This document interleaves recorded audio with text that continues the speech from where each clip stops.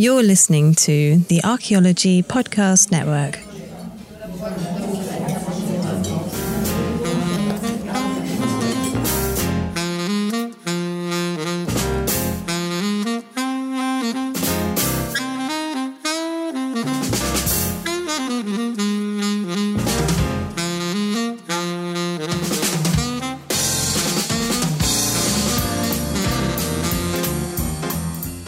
Hello everyone, and welcome to episode 44 of Archaeology and Ale, a free monthly public archaeology talk brought to you by Archaeology in the City, the community outreach programme from the University of Sheffield's Department of Archaeology. This month our guest is Colin Merroney, who is giving a talk entitled Beyond Hope, Archaeology and Collaboration in Castleton. For our overseas listeners, Castleton is situated in the heart of the High Peak district of Derbyshire.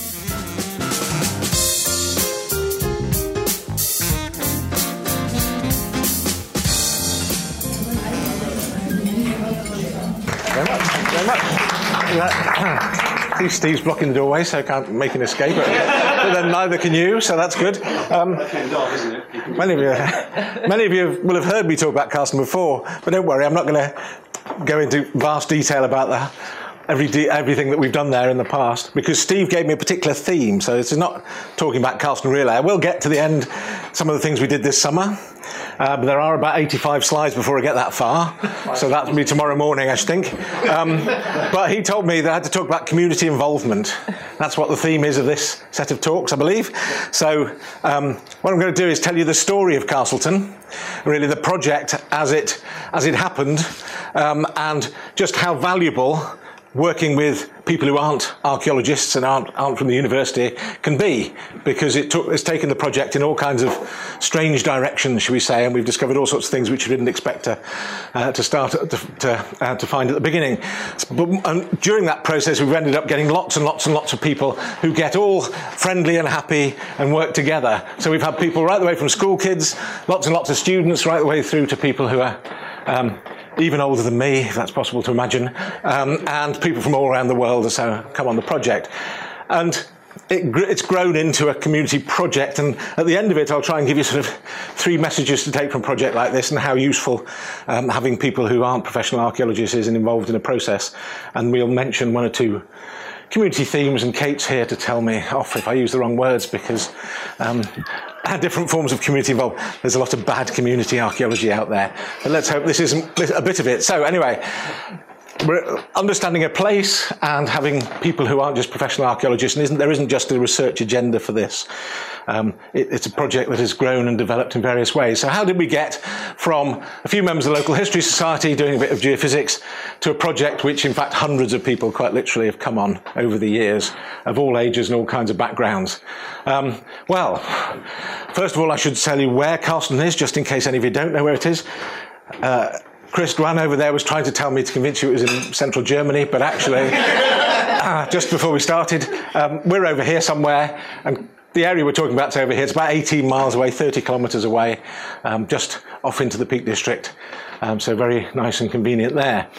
So many of you will know it because it's a sort of honeypot area. It's lots of tourists will go there. It's the end of a lovely glaciated valley, so we're looking down the valley here. There's Castleton in there, Hope's in the background, and we're also going to concern ourselves with the little village of Brough, which is just behind the cement works there.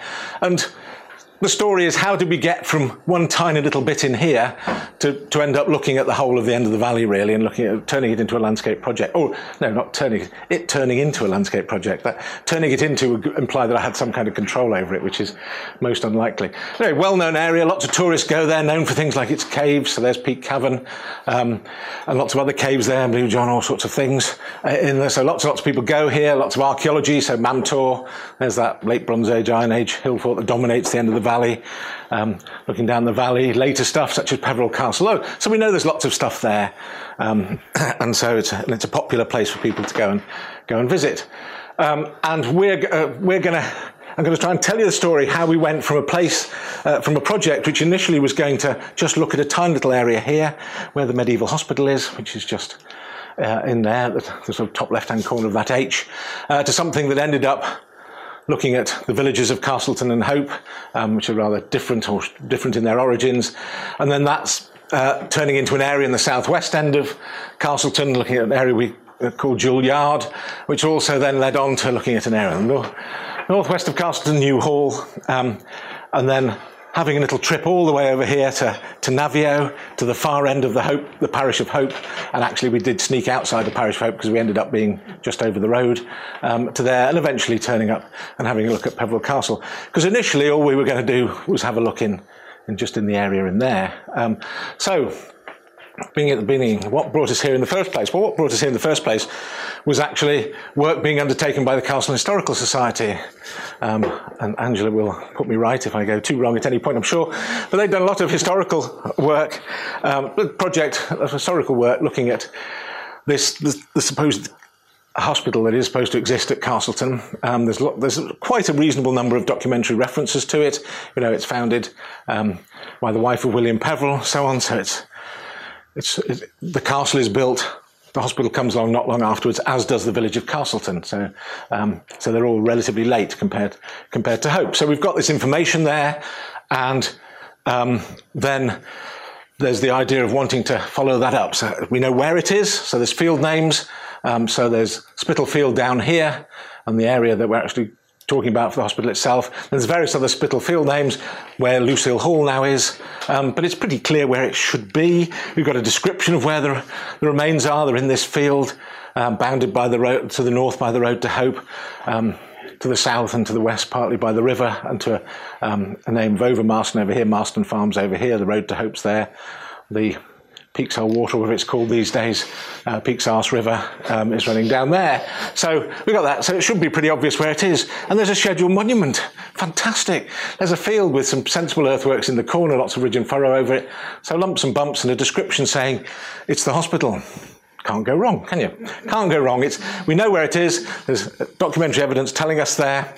And so quite rightly, the Society thinks we should do some more about that. So at the moment, Sheffield University are not involved here. It's nothing to do with us. I mean, it's not far away from the sort of things we're interested in, because we've worked on the hospital at Bawtry, for example. And so medieval hospitals and medieval monastic things are things that we're interested in and we do work on. But at this point, we need to introduce two people who are going to be critical to the appearance of this project. So first of all, is Angela from the Castleton Historical Society. Hey. Interested in the hospital for many reasons. So apart from the fact they've just done all this historical research, hospitals might be a sort of place where you might have herbal medicines and things. And for somebody who knows about plants and is a plant scientist, this is all very interesting, apparently. And so anyway, the driving force of this really is Angela, and she went to talk to somebody else, Stella Maguire. So not this grinning fool over here, Tim, but in the middle there, Stella. Now, Stella's one of those people really lucky in Sheffield, because there are lots of people who aren't professional archaeologists, who come from all kinds of backgrounds, but get involved in archaeology heavily. And Stella was a local government officer. I think she sort of did emergency planning for a lot of her career. And she did a lifelong learning qualification in the days when the university, people could do lifelong learning qualifications at the university before they shut all that down and turned it into just foundation years. And then she sort of retired from local government, and then she became an advisor on the Peak District National Park, something to do with looking after the heritage and all sorts of other things. Anyway, as far as I understand it, Angela went to talk to Stella, and Stella, who lives at the other end of the Hope Valley, said, oh, there's this bloke in Sheffield's a bit of a mug. I mean, somebody who's really helpful and who might want to help out if you want to do a little project and have a look at your hospital. And so Stella did that, and as you can see from the photo, Stella then carried on supporting and supervising, working on the project right the way through to her death in 2017. So we started off with a bit of geophysics, a bit of resistivity with people who are, like myself, who are hugely experienced in Zimmer frames and so on, so we have no problem with it. Started with a bit of resistivity on the site, got Section 42 license, so on. Started off all right. We also did magnetometry. I just have this gratuitous picture of how lovely it is doing magnetometry in Derbyshire, and how much, quite clearly, the student there is enjoying her day out doing magnetometry with me. You can understand why Jessica Cooper-Dunn went into pub management after she graduated, but she did come back to archaeology a couple of years ago to do an MA. But anyway, she's recovered from being scarred by that. But Derbyshire is a lovely place to work. And we get results. Well, there's the magnetometry. We've got an oil pipeline coming through, part of our major infrastructure that they're worried about terrorists getting at. We've got another pipe or cable or something going through there, a couple of manhole covers for another big thing that runs through there. No medieval things leaping out. So resistivity looks a bit better, but we've got the oil pipeline coming through again. We've got that, whatever that thing is, cutting across there from direction of Lucille Hall or the caravan park. We've got another thing coming across. These look like modern services, really. We do have something that matches the earthwork a bit, a sort of semi-enclosure in there. But where are this is a medieval hospital, high-status medieval structures. There should be lovely rectangular buildings in there in the scheduled area, because the scheduled area is in here. And, of course, there should be dead people. All the sort of things that archaeologists love because they're easy to find. And as it turns out, that little black bit there, that sort of T shape, is probably a bit of the hospital, but we didn't realise it at the time, of course, because it's not a lovely rectangular building. So that's not very helpful. It doesn't immediately jump out at you that this wonderful hospital and the scheduled monument is there. So, really, you've got to try doing some excavation then. Geophysics hasn't really given us a lot to work on. It did give us a few high resistance areas in here and so on, which we thought we could investigate with trenching. So we put some trenches in. And don't worry, I'm not going to take you through every year like I normally do, tell you how the thing gradually. I'll just give you a few examples from here. And they're fantastic. There's absolutely nothing in them except these really poor quality field drains. They are the most rubbish field drains I've ever seen. They were tiny, must have silted up in minutes. Nothing. No, it's a clean field. There's not even any modern rubbish kicking about in there. So you put some test pits in. But then I'm used to working in South Yorkshire, so not finding anything is not a barrier to anything at all. I'm quite happy to carry on for years. So we then don't give up. Let's dig more holes. So we put test pits across. There's Peveril Castle in the background. Happy students, at least one of which is now doing a PhD. So happy students there digging holes which were just as good as the year before, with absolutely nothing. And there was a single sherd of medieval pottery came out from halfway across the field. So that was something. So let's work towards the scheduled area, because by this point, English Heritage they were at the time, Historic England now, we're getting a bit worried because they scheduled this and there's no rubbish. There's nothing really supporting the idea that there's any substantial archaeology except some lumps and bumps on the surface. So you put a trench through what looks like a bank and ditch, and funnily enough, it's a bank and ditch with nothing in it, apart from fills. So that doesn't help. You've still got nothing to make this seem even vaguely medieval. But we don't give up. We go right into the middle of the scheduled area. Dig there, there's a spread of stone, there's 18th century pottery, which is not exactly what you're looking for when you're looking for a medieval hospital, but at least there's something in there. We're almost on the verge of giving up, and you allow the local school in, who come in, dig a hole, and they find a wall at the end of the trench. So never let children onto your site, I say, except the young archaeologists, of course, wonderful Sheffield young archaeologists. Never had a bad word to say about any of them. And eventually we did find a wall. There is a wall. And this is possibly that little T-shaped thing that was showing up on the geophysics.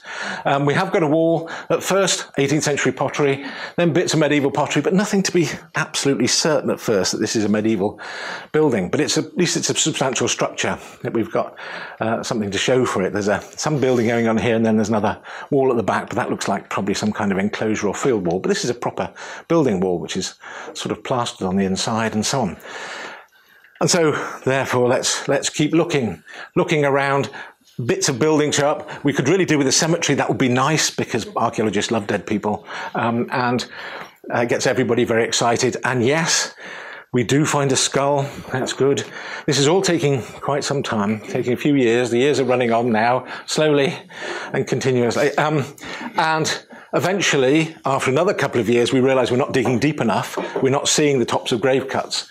What looks like natural isn't necessarily natural. It's just you don't see the differences, so you just need to keep taking the layers off. And eventually, we realise there are some dead people here. We'd almost given up on that front as well, beginning to think we're never going to find anything here. Just a few scraps of building, and then we did strip off one area a bit deeper, and there was a grave cut. And that was, of course, the day before we finished for that year. And all the students said, "Can we dig it now?" I said, "No, you'll have to come back next year." And so we did. But there really are dead people in there. So we've got a cemetery with various dead people. We won't bother going on about underneath each of these buckets is also an extra head, because we've got a lot of extra heads, but that's another story. We've got a cemetery. We've got bits of a building, and the lowest deposits are only associated with medieval pottery. So this must be the hospital, or at least it must be something related to the hospital. And I have a strong feeling that probably what we're looking at is perhaps the chapel of the hospital and not the hospital itself, but because it'd be a bit odd to have burials inside your hospital and all the way around the hospital, so it seems more like to be the chapel to me. But anyway, so we gradually keep looking, more cemetery, and eventually some bits of building that look convincingly like bits of building rather than just a few fragments of stone. And what we realised was the building has been almost completely robbed out, and most of the time they've just left this foundation course in, and that looked like a bit of a yard surface at first when you just saw a couple of patches of it. It didn't look like the foundations of a building, but it turned out it was the foundations of a building, and we have got a building there, but it doesn't relate to the lumps and bumps on the surfaces. I'm pretty sure all the lumps and bumps on the surfaces, the platforms and the things that are described in the scheduling are all to do with the 18th century, this 18th century pottery, and that it's probably, or at least very possibly, a builder's yard for the construction of the turnpike road. That actually they've taken this area, there's this ruined building in it, they've nicked all the stone, don't use that as road stone, then brought more stone in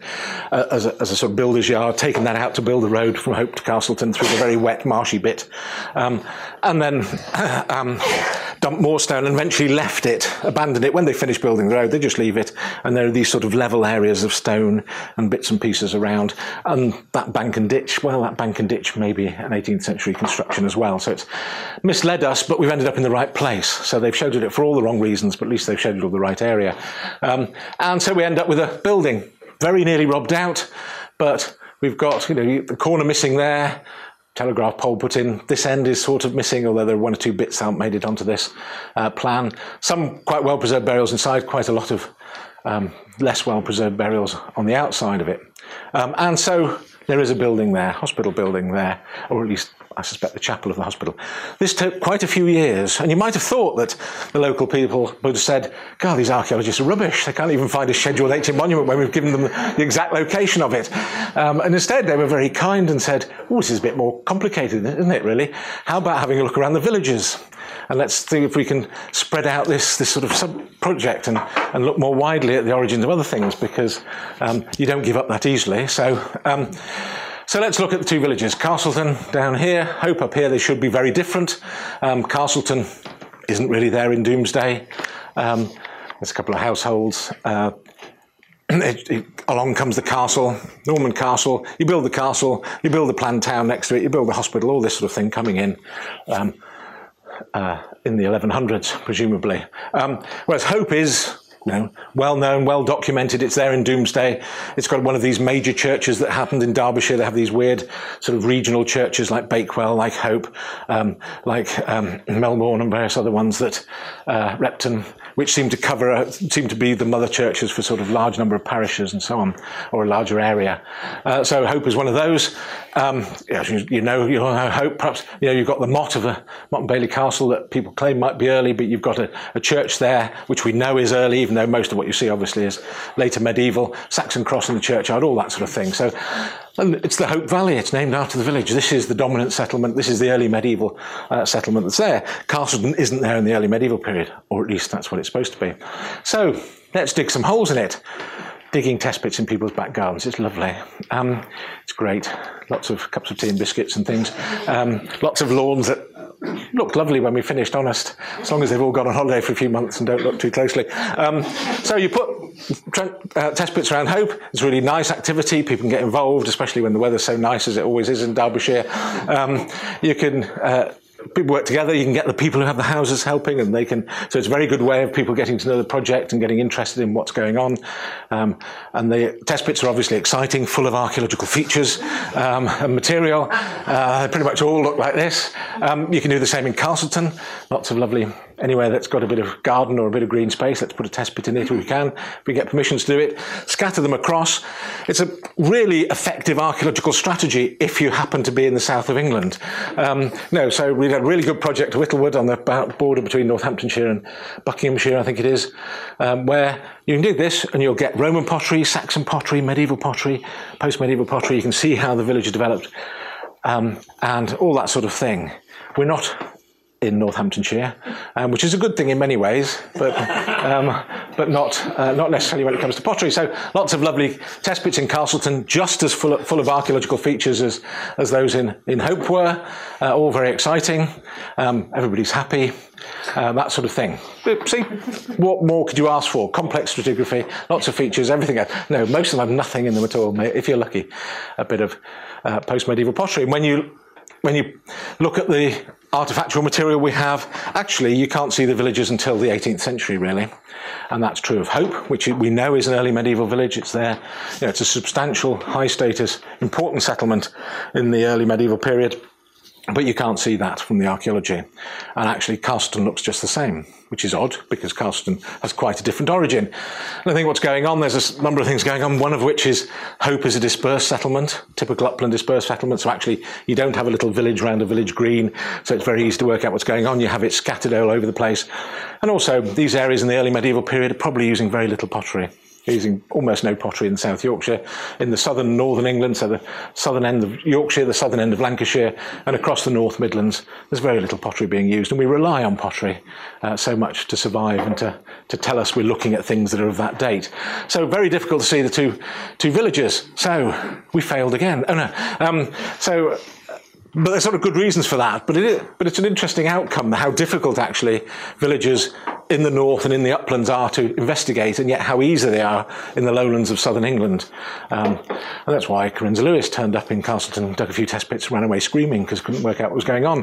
But however, we're more used to this, and so don't give up so easily.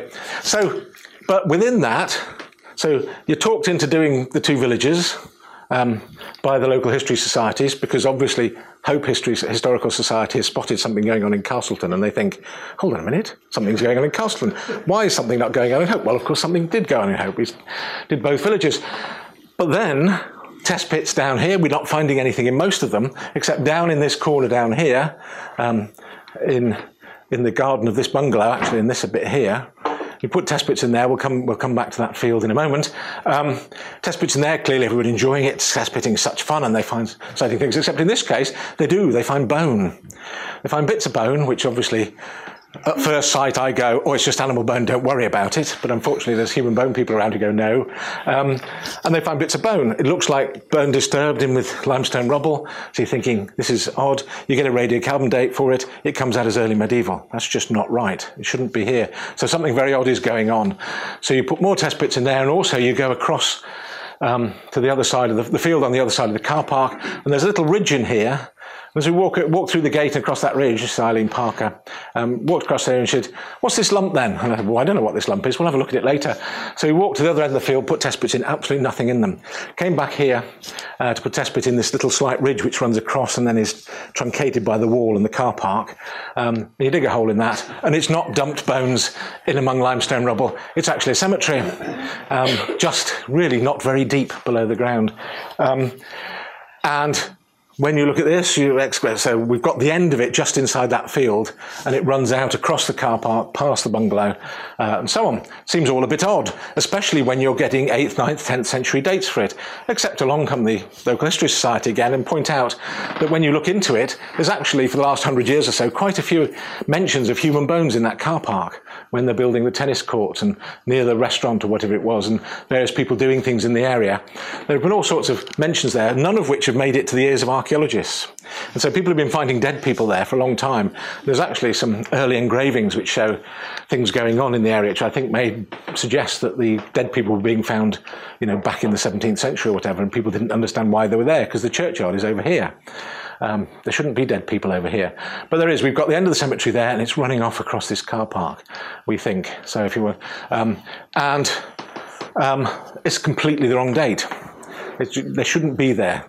Castleton isn't here at this time, supposedly, according to the historical documents, and yet we've got early medieval dates and quite a lot of dead early medieval people. And if the newspaper resorts and everything else to go by, there are an awful lot more under the car park, which we can't get at.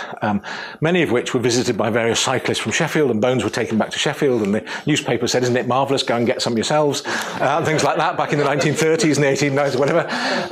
And so probably in kitchen drawers around Sheffield, there could be bones we'd love to get radiocarbon dates on, but we haven't been able to track any of them down. So It's all very nice. 8th, 9th, 10th century cemetery, quite a substantial one, at a place where there's no settlement, except there must have been one. So we're looking at here, in front of Peak Cavern, just in this field, just in there, running across the car park like this. On a little terrace, it drops down behind the bungalow to the stream that runs through here. So we've got an early medieval cemetery there, and what seems almost certain is that we've got a settlement in here, in the entrance to Peak, in the shelter of Peak Cavern, effectively. That settlement is fizzling out as you move towards Doomsday, so it doesn't get much of a mention in Doomsday. We take Doomsday to be gospel, really. This tells us what was there before the Normans came, and if it's not in Doomsday, it doesn't exist. Well, I think presumably it did exist, but it had petered out. Along comes Peveril, builds the castle, builds the planned town next to that on the greenfield site, next to the remnant of the village that's there. So we've discovered an early medieval castle, an early medieval cemetery, which there's not a possibility we would have gone looking for it there, except for the fact that we've been drawn into this larger project through the enthusiasm and suggestions of local people, he says. A wonderful thing. So another connection, though, is, of course, not only are we going to look here, but thinking of the Spitalfield, the end of that, the last warden of that was involved in a place called Newhall. Newhall's very interesting to the to many of the people who live in Castleton and so on. And so we get talked into having a little investigation of Newhall in here. And this is, we know quite a lot about Newhall. Late 15th century, we know what it looks like. There's pictures of it and so on, which is already, you think, oh yes, yawn. It's, post-medieval, it'll be all right. It'll be interesting, but it's not exactly a medieval monastery, is it? Apparently it's very important for the Sheffield School of Plasterwork, and at this point I'd never heard of the Sheffield School of Plasterwork in the late 16th century. Apparently it's very important and very high quality. And this is a site that is mentioned because the plasterwork in Lucy Hall is supposed to be a copy of it, all sorts of things, and it's one of those places, but it got knocked down in the 1890s, and so nobody's ever seen that plasterwork. So can we find it? We know pretty well where it is. It could be under the car park. There's suggestions with walls and things. So we put one or two test pits in over here, and we put a little trench in here, and we've got a wall coming here, possible doorway there, bit of stone wall, marvellous. Geophysics didn't show anything, we realised, because it's very little of the building is left, and it's covered in rubble, so not surprisingly, really. So we'll open that trench out a bit, and here we are. That's the bit we just saw in there from the year before. Open it out, and that was pretty much all the wall that was there. Annoyingly, it's rubbed out as soon as you get out. But we can see this. So the wall runs out here, along here, and out a bit. And you can see where the wall was because you've got the edge of the floor. Similarly, the bit of wall we had in here stops almost immediately, and that's where the wall was. You just got the edge of the floor to tell you where it was. So we can look down on that. And there's our bit of wall and our doorway from the year before. And just around there, there's our robbed out wall. Down here is our robbed out wall going out and off up here somewhere. And very nicely, we can work out where that is, because that's that doorway. So we're looking at this wall, going round the side. We've got this base here, which is the base of that staircase, pretty well. So there should be a wall running out this way, but we can't see it. It's robbed out completely. Somewhere in there should be a wall, which we haven't got. But very excitingly is this stuff. Yes, this is lumps of cruddy plaster, which most archaeologists normally go, let's lose that. But not here, we keep everything. And David Boswick from Lincoln gets wildly excited and looks at it in the lab, and after a couple of hours convinces me that actually he doesn't know what he's talking about, and you can tell just from these scraps what the panel designs were and how they're not the same as Lucy Hall, all sorts of exciting things like that. And this is a useful contribution to our understanding of the Sheffield School of Plasterwork, which I still don't know anything about, really, except that it produces this. But it seems that very few people have heard of the Sheffield School of Plasterwork, but it's all up sort of Woodseats, Norton way, the people involved in it seems. So, but that's taken us into a thing that I'd never heard of before, and something we would never have investigated, except that we were drawn. There is a connection to the hospital. The last warden of the hospital goes to live at Newhall and so on. So there's a connection there. We carry this on, trying to find more plaster and trying to understand this building because it's almost completely robbed out. And so we extend back. So we have been digging in here. Let's have a look at it from the side and see if we can see. There's our years superimposed on each other. So we've extended back 16, 17, 2018 onto there, 2019 here. And then if we overlay, there's 2022 on here. So that's what it looks like. All done by eye, don't tell Goo, and I did it like this. But anyway, no GIS involved. We've worked our way back across the building, and I suppose if we look down on it, there we are, let's look vertically down on it. So this is our first part that we were looking at with our doorway and so on. We've worked our way back, let's add on 2022, and we haven't got the back wall. It's back here, so we've got close to it, I'm pretty sure, but we haven't got it. What we have got is what I would still think of as a later added on, a later additional. That's not the point of view that everybody has. Some people believe the latest bit is down this end, and as they're a building specialist, they may know what they're talking about, but we'll not give in that easily. So I think we've got the cross wing here with its fancy plaster work is added on later, and the earlier parts of the building are back here. And we've got a range at the back, and a range here with a space in between. There. This is built across and these are connected. This is a yard area with a well in it. That well gets capped over and covered and drains get run into it. And it's possible that this gets closed in and you're left with this yard area going out this way. But we really don't have very good evidence. I mean, there's a fireplace in here, but it's almost completely robbed out. There's a very weird pit thing there built into the wall. That's very odd. We've possibly got the beginning of a fireplace back here. But actually, I don't think we do understand this building because we're struggling. There's a wall running through here. There's a wall running through there. There's a wall running through there. There's a wall running through here, almost all of which are robbed out. So it's very difficult to say what's going on. So my suggestion is this year that we're going to go back and try and do a big area here and have one last go at trying to understand whether this is the earliest part and what's going on at the front the wall that must be running through here somewhere that we can't see. But we're investigating all. It's almost completely robbed out, but it is there. And actually you can show people pretty well where it is and what there is left of it. And we've certainly contributed quite a lot of the plaster work, and we'll have some idea of how the building has developed. And hopefully if we can have one last good go at it, we'll have a good idea of how the building has developed over time.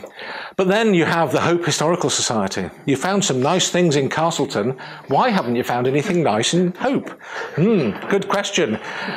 And Di from Hope is rather more terrifying than any of the people from Castleton. Well, maybe not any of the people from Castleton, but most of them. Anyway, so you think, what can we do in Hope? Because we've got all these test bits and we can keep putting test bits in there, and they really haven't come up with the goods.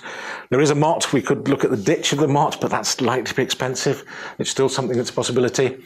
But just inside the parish of Hope is the Roman fort of Navio.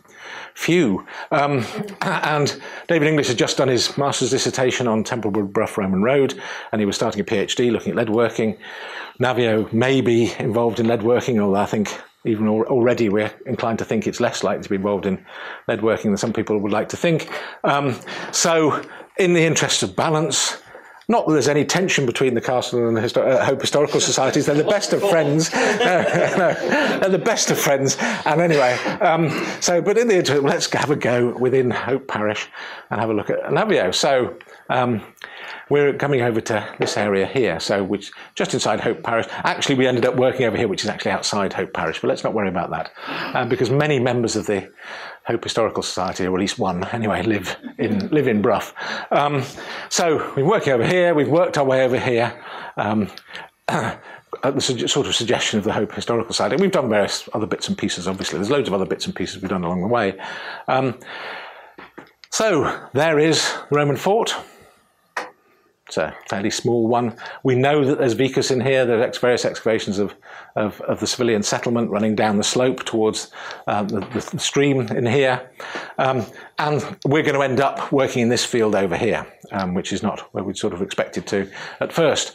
So we'll do some geophysics. You can see the road coming out the fort running down here, and it runs up there past these buildings.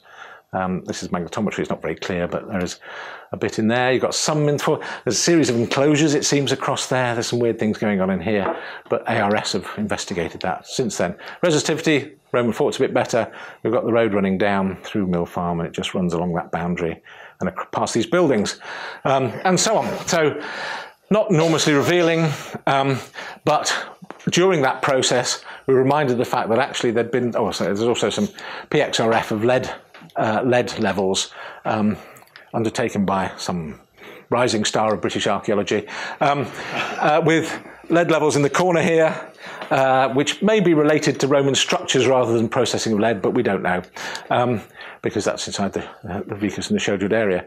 So we did discover that over here, when they were constructing more of this is the sort of timber yard for the agricultural merchants, which Ayres, which you may know of in there.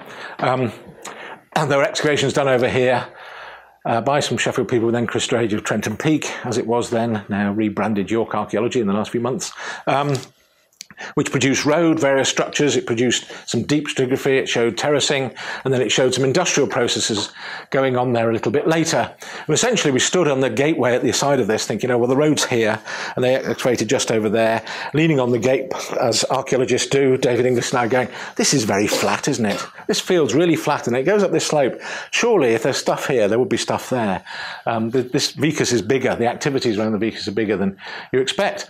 So, we did geophysics in that field. We were standing on the gateway just there, and all this stuff that had been excavated earlier was from up here, including 2 or 3 altar stones and things, one of which is at least one of which is in Buxton Museum, but the others tended to turn up on the back of a quad bike when it decided anybody wanted to look at them, because they actually live behind the farmhouse over here at the moment. If we look at the geophysics here, though, we've got a noisy area at the bottom end down here. And that's where it's very flat, and then it goes up the slope, and the only thing is going up the slope is what looks to be an enclosure ditch of some kind in there, which nobody believed. Nobody believed me when I said that was there. So anyway, but it's not really conclusive. They're not clear structures. We just got magnetically noisy areas. And so you think, looks like it could be industrial on the level area, and it gets quieter up here. We're going to have to dig some holes. So this is our field in there. We're sort of above the Roman fort here, looking across. So the Roman road runs down through the back of this, and it runs through those trees like that. So we know the Roman road is there, and we know there's things in here. So there must be things in there, in spite of nobody saying there would be. So we excavate in there, and straight away, it's Roman material, lots of burnt stuff, and in the bottoms, particularly in this lower area, and then there's that trench up there looking at what I believed would be a ditch. Even if nobody else did. So, and we've got lots of burnt stuff, lots of things going on. Not major structures, except a trackway, probably at the end here. And so we had our trenches there. So that's this one, 2 trenches here, then one in the distance. So that photograph is looking from over here up the hill. And there is, so our trenches like that. And indeed, they are full of dumps of material, cuts of pits, burnt stuff, infill things.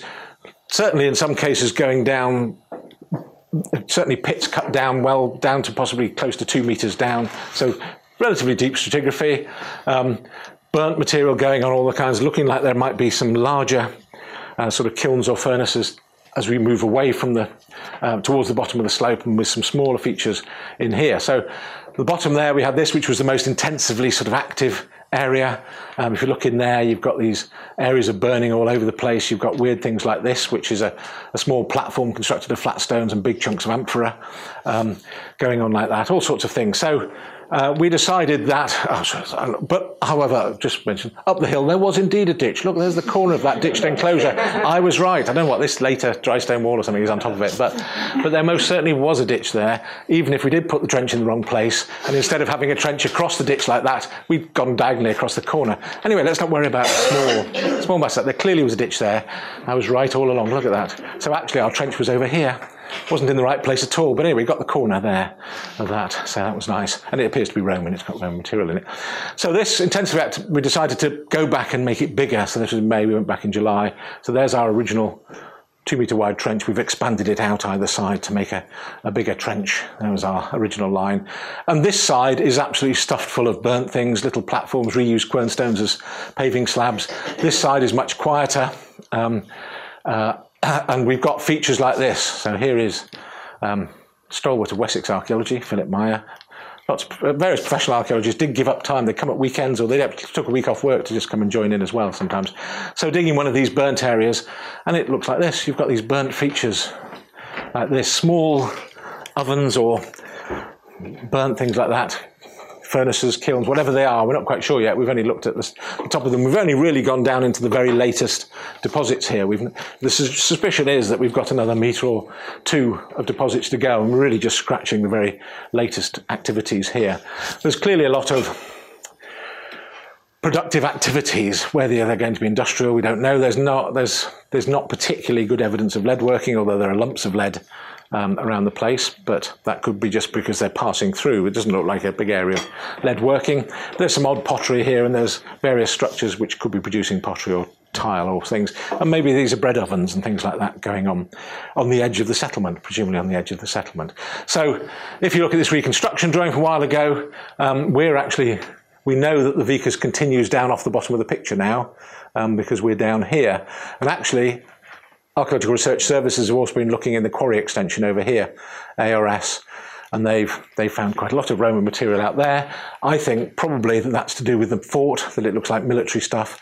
At the moment they're saying it's Vickers, but we'll be interested to see what the report is when that comes out. So another 2 or 3 years' time, we should have a much better idea of what's going on around Navio Roman Fort through modern sort of excavation techniques and large-scale geophysical survey as well, because prior to this, the stuff that was undertaken in the 80s was little tiny trenches and little tiny areas of geophysical survey. So, but we hadn't intended to go and look at Navio. Remember, we just went there to look at a medieval hospital, nothing else.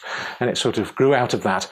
And then, perhaps, very last thing to mention before my 3 things to take away from this talk is Peveril Castle. So we did have a look at Peveril Castle. Actually, what I was mostly interested in was what's known as the Outer Bailey out here. But on the off chance that they might let us, I put in an application for a license to do geophysics, including the English Heritage Area. And much to my surprise, they went, oh yeah, all right then. And then English Heritage, do what you like. So that meant in the hottest time of last summer, I didn't go up the hill, of course, but there were many young, fit people who were sent up the hill and nearly died on one of the days when they ran out of water. So it's up here, and we were going to have a 4-wheel drive to drive the equipment up to here, but annoyingly, the Advanced Manufacturing Research Centre had not paid its bill to the hire company, and so our hire was cancelled, even though the Advanced Manufacturing Research Centre has more money than all of us could imagine, and yet they don't bother paying their bills on time. So it was pushed up the hill here. I would say I did it, but I didn't. I didn't go at all. But various people happily volunteered to go up there to do radar up here and radar up there. It was extremely dry. We were going to do resistivity. We didn't do it. So there's a vertical view. That's the English Heritage Area running down the slope. The Inner Bailey with the keep. This is the so-called Outer Bailey in there. I need to process the data better, but it looks like it's quite slopey. So look, heroic efforts on the part of some heroic people there. I don't see a student anywhere who is supposed to be doing this for their project, but now there's Nina heroically trying to keep this thing from sliding down the hill. You somewhere up there? Maybe all right, 1 or 2 students in there helping out a little bit, I suppose. But it's slopey. That's the bank of the Outer Bailey. It's quite a slopey site, awkward site. Obviously, awkward site to do any kind of geophysics or anything else on. But put the radar results on it. Well, there's a range of buildings in here. Not that's very surprising. Certainly a range of buildings. We can argue about what's going on here. There's very little going on in the Outer Bailey, it seems. There's more to be done with this, but there may be a single structure in there, possibly in some of the bits. But it looks, I'm increasingly coming to the feeling that this isn't an Outer Bailey. The idea that this is the main entrance coming across, and then you've got an entrance across here into the Inner Bailey. I think this has always been the main entrance, and that the problem is that this piece of land here is higher than over here. So it looks down into the castle. So you've got to secure that piece of ground. And I wonder whether this is actually an area that needs securing at the back of the castle. And so they secure it, and everybody looks at it and thinks, oh, it must be the Outer Bailey. There's the model if you go into the English Heritage Site. There's the Outer Bailey full of buildings and a bridge across. And then it's a bit of an odd place to have your keep. Much better to have the entrance here and the keep well away from it, rather than bringing people in past that. But I don't know, we have to look at it further, and there's more to be done up there. But I'm beginning to think that there's something very unusual about this in its relationship to here, and it's not simply an Outer Bailey and the main entrance is here, and that's how you get into the castle at all. I suspect the main entrance was always over here and it connected to the town, which is moderately logical. Anyway, so we've also Got some nice 3D models from Structure from Motion drone survey. I'm just showing these gratuitously because amazingly I got these off Goose Computer, which has no license for Agisoft Metashape, but I managed to get them on the screen. And also I managed to copy, I can't believe it, that I've actually managed to get this off. I don't know what I'm doing on a computer which has no license for this software. But anyway, we managed to see the pictures. So we've got these sorts of things. There's the Outer Bailey, and in here. So we can start to look at very closely how any features that do turn up in geophysics lie in this particular circumstance. And then we've got this area of high ground here, which is full of buildings according to the little model down by the visitor centre, but doesn't seem like a very plausible site for it. And it's very slopey. It's much more slopey than that model gives the impression of it being. So it's much less attractive for putting your buildings on than it seems. Anyway, so we've got some useful data here. More about this will be revealed at Derbyshire Archaeology Day. Anybody going to that in January? He says. Well, I hope it will. If I can ever if we can ever get enough licenses to use the software and things, and get Goo from there. Anyway, so the project has developed from one where we were just looking at going to look at a hospital. That was going to be it. And then it's grown. It's grown through suggestions and interested links and, well, if you're doing this, what about this? And all sorts of things which we didn't plan at the beginning. So I think there's three things to take away from this. There are research projects. There are research projects which have a specific aim. You go and do them. The professional archaeologists do them, and that's that. All projects, such as this one, have research outputs, and this has had a whole series of research outputs which we wouldn't have imagined. We didn't imagine finding an early medieval cemetery. Didn't imagine helping out to understand the Sheffield School of Plasterwork or look at a Roman fort or anything like that. That's happened because we've been drawn into that as the project, because it's gone from a project to investigate the hospital into a landscape project looking at the end of the valley. It's all important. Yes, there will be the research outputs. There's also research outputs, so you've got dead people, you've got a proper medieval cemetery, we've got an early medieval cemetery, we've got all these things going on, we've got all the extra heads, I should say, which we haven't talked about, let's not go into those, and the Castleton Garland Festival, because it upsets the people of Castleton. The other thing is, of course, a project like this creates great opportunities for training and for involvement. And so there's lots of training of students gone on, been school kids come along, some of those have come to be students of archaeology later, some people have gone on to be postgrads, there's been lots of people from local societies, school kids, people from other universities, other people from around the region coming along, some people from travelling from quite far away to join in. So you've got a great opportunity for people to work together and to build their skills about archaeology and also enrich the experience. So this is better for students to be working with a variety of people. It's a much more interesting experience for them, especially people who know the local area really well. It's more interesting for other people. They meet students, they meet people from outside the area, they meet all kinds of people of different ages and backgrounds. And so it brings people together really well. And it's one of the great advantages of archaeology is that we have a fantastic vehicle for bringing people together and for getting them to think about skills beyond just the archaeological skills that are going along. And lots of people have got involved in the project over that time. So, for example, literally hundreds of people have passed through the project, many of whom have gone on into archaeology. Some professional archaeologists worked on it, other people just starting out who are now professional archaeologists. We've had students come in through this way. We've had students from abroad. We've had school kids, young archaeologists, when I remember to tell them when the dates are, of course, which is a very rare event, unfortunately. And school visits, people of all ages, from young kids, school kids who want to go to University of Archaeology, right the way through up to people who are long retired and so on. So quite literally hundreds of people have come through and done that. And so community engagement, community archaeology in that sense, where we have a project which people come in and join on is a very good thing. It's a marvellous thing, and it enriches the experience for all those people, including the student training experience is enriched by that. But beyond that, if you're trying to understand a place, I would say that one of the best ways of understanding a place is working with the people who know that place and who have ideas and thoughts and knowledge which you just can't imagine when you're working out your original research design, should you ever get round to doing it. So if you want to do a landscape project, don't just involve local people and invite them in to help out. Actually enable them to drive the project forward because they understand the place better than us. And according to Kate, that's co-production apparently. It's just what we do, and it's a marvellous thing. But it is different to that idea of taking something out to people and allowing them to join in or allowing them to see it. It's a problem we have at the university because they have this very top-down approach, where we go from the university and we provide wonderful knowledge to the rest of the world, and it's great, and that's good as far as it goes, but it's not the same thing. It's not really what I would say community archaeology is. There's community engagement, and then there's projects where people are actually involved and able to change and alter what the project does and steer it in ways that interest them. And actually at the end of it, we think, wow, we've just found an early medieval cemetery, or we've just found this, which we didn't expect to do. And it's a serious research output, so it increases research output. So that's my sort of three messages. Yes, there's research outputs, and those are important. Yes, there's sort of training and the people meeting and getting to know each other and working together and all that sort of thing. But also, if you want to understand a place, enable people to actually move the archaeology forward themselves, so that the professional archaeologists don't take all the decisions.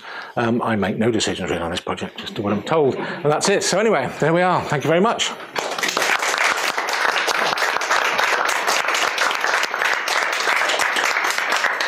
Thank you, Colin. Does anybody have any questions? I've got a really stupid question. Oh, that's all right. Might be within my limits then. Each year, do you have to backfill everything up again?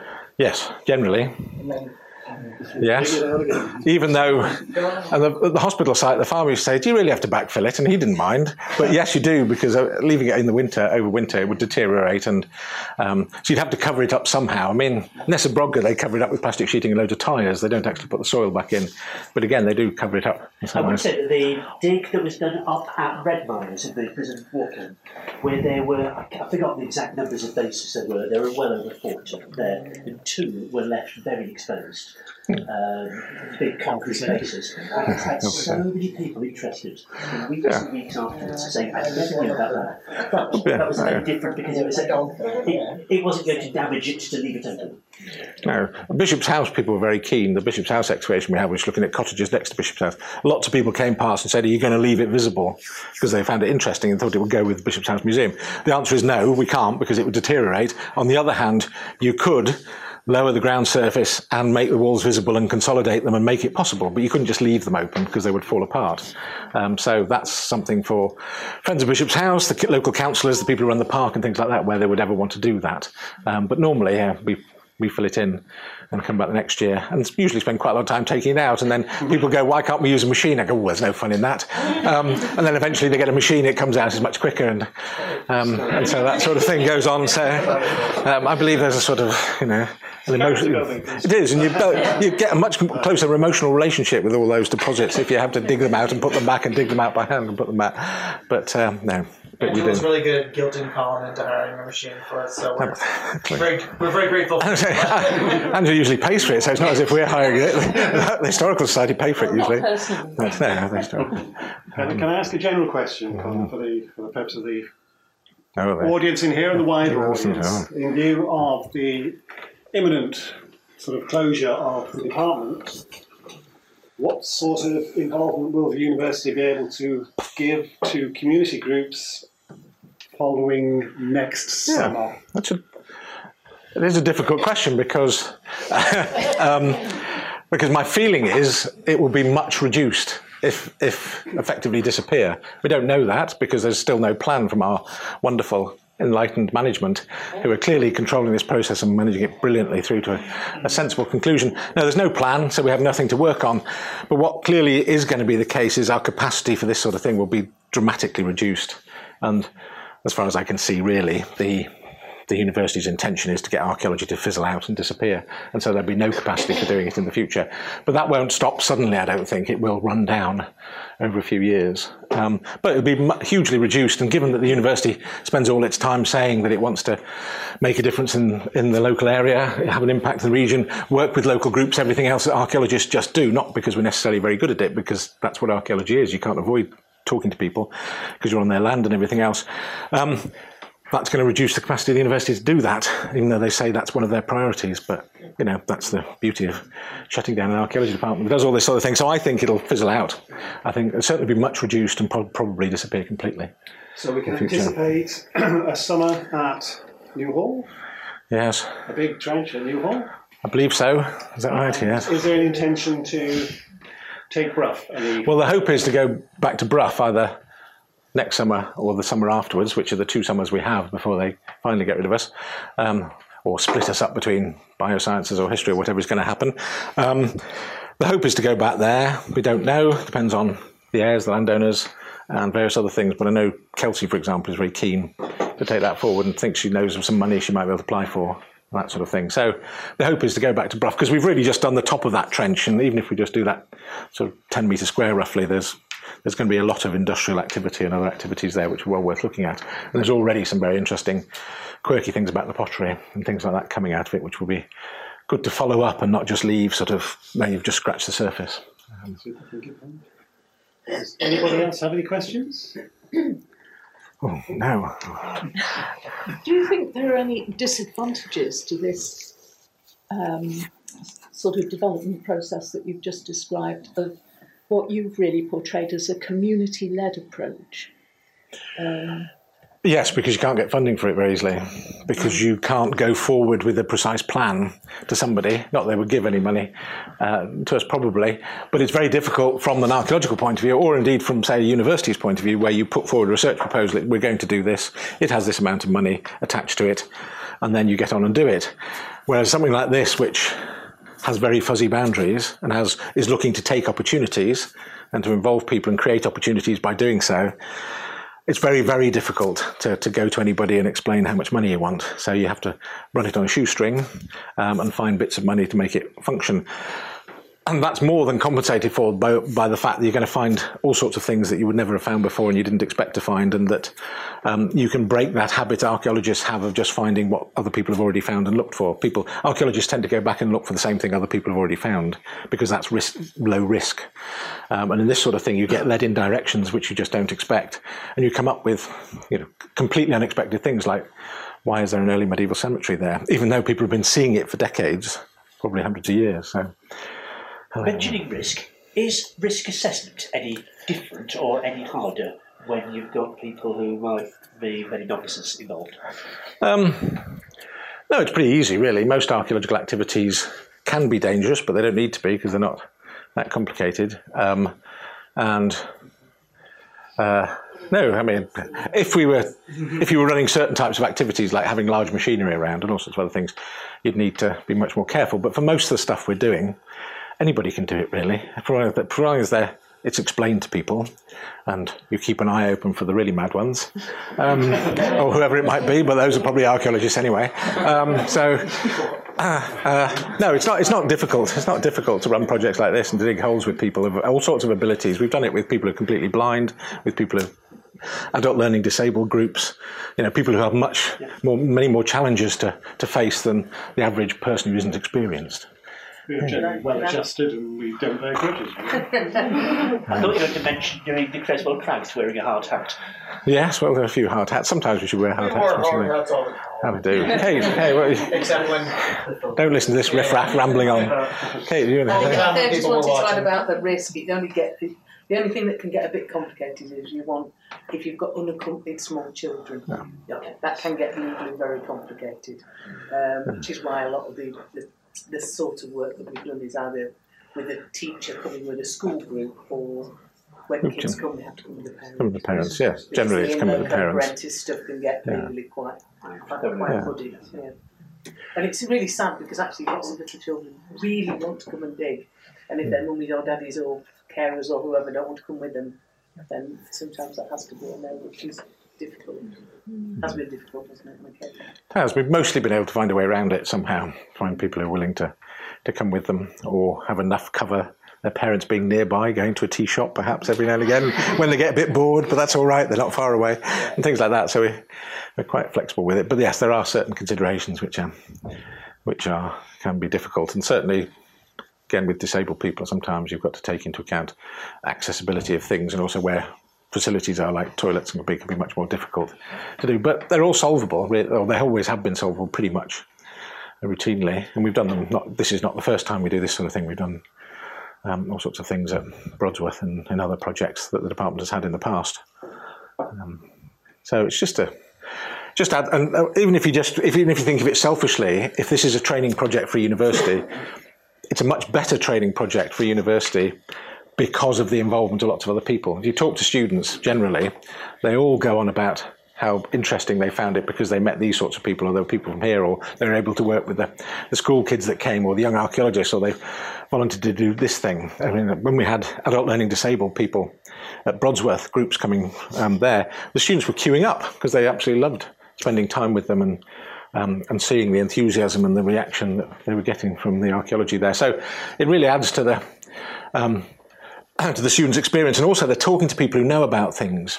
You know, if you're exposing a wall and digging it next to somebody who's a builder, it's surprising what they notice and tell you, and other things that they're doing. They're not thinking about it. They're just, oh, look at this, it's like this, and they say things. And you think, oh, really? I've never thought of that. And so all these people coming in bring with experience and skills with them, which are useful.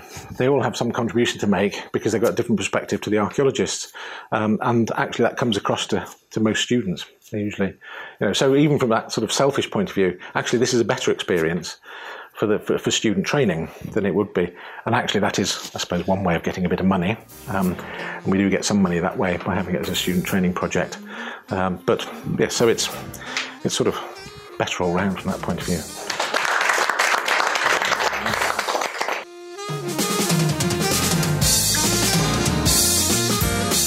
Thank you for listening to Archaeology and Ale. For more information about our podcast and guest speaker, please visit our page on the Archaeology Podcast Network. You can get in touch with us at Archaeology in the City on Facebook, WordPress, Instagram or Twitter. If you have any questions or comments, we'd love to hear from you. See you next time.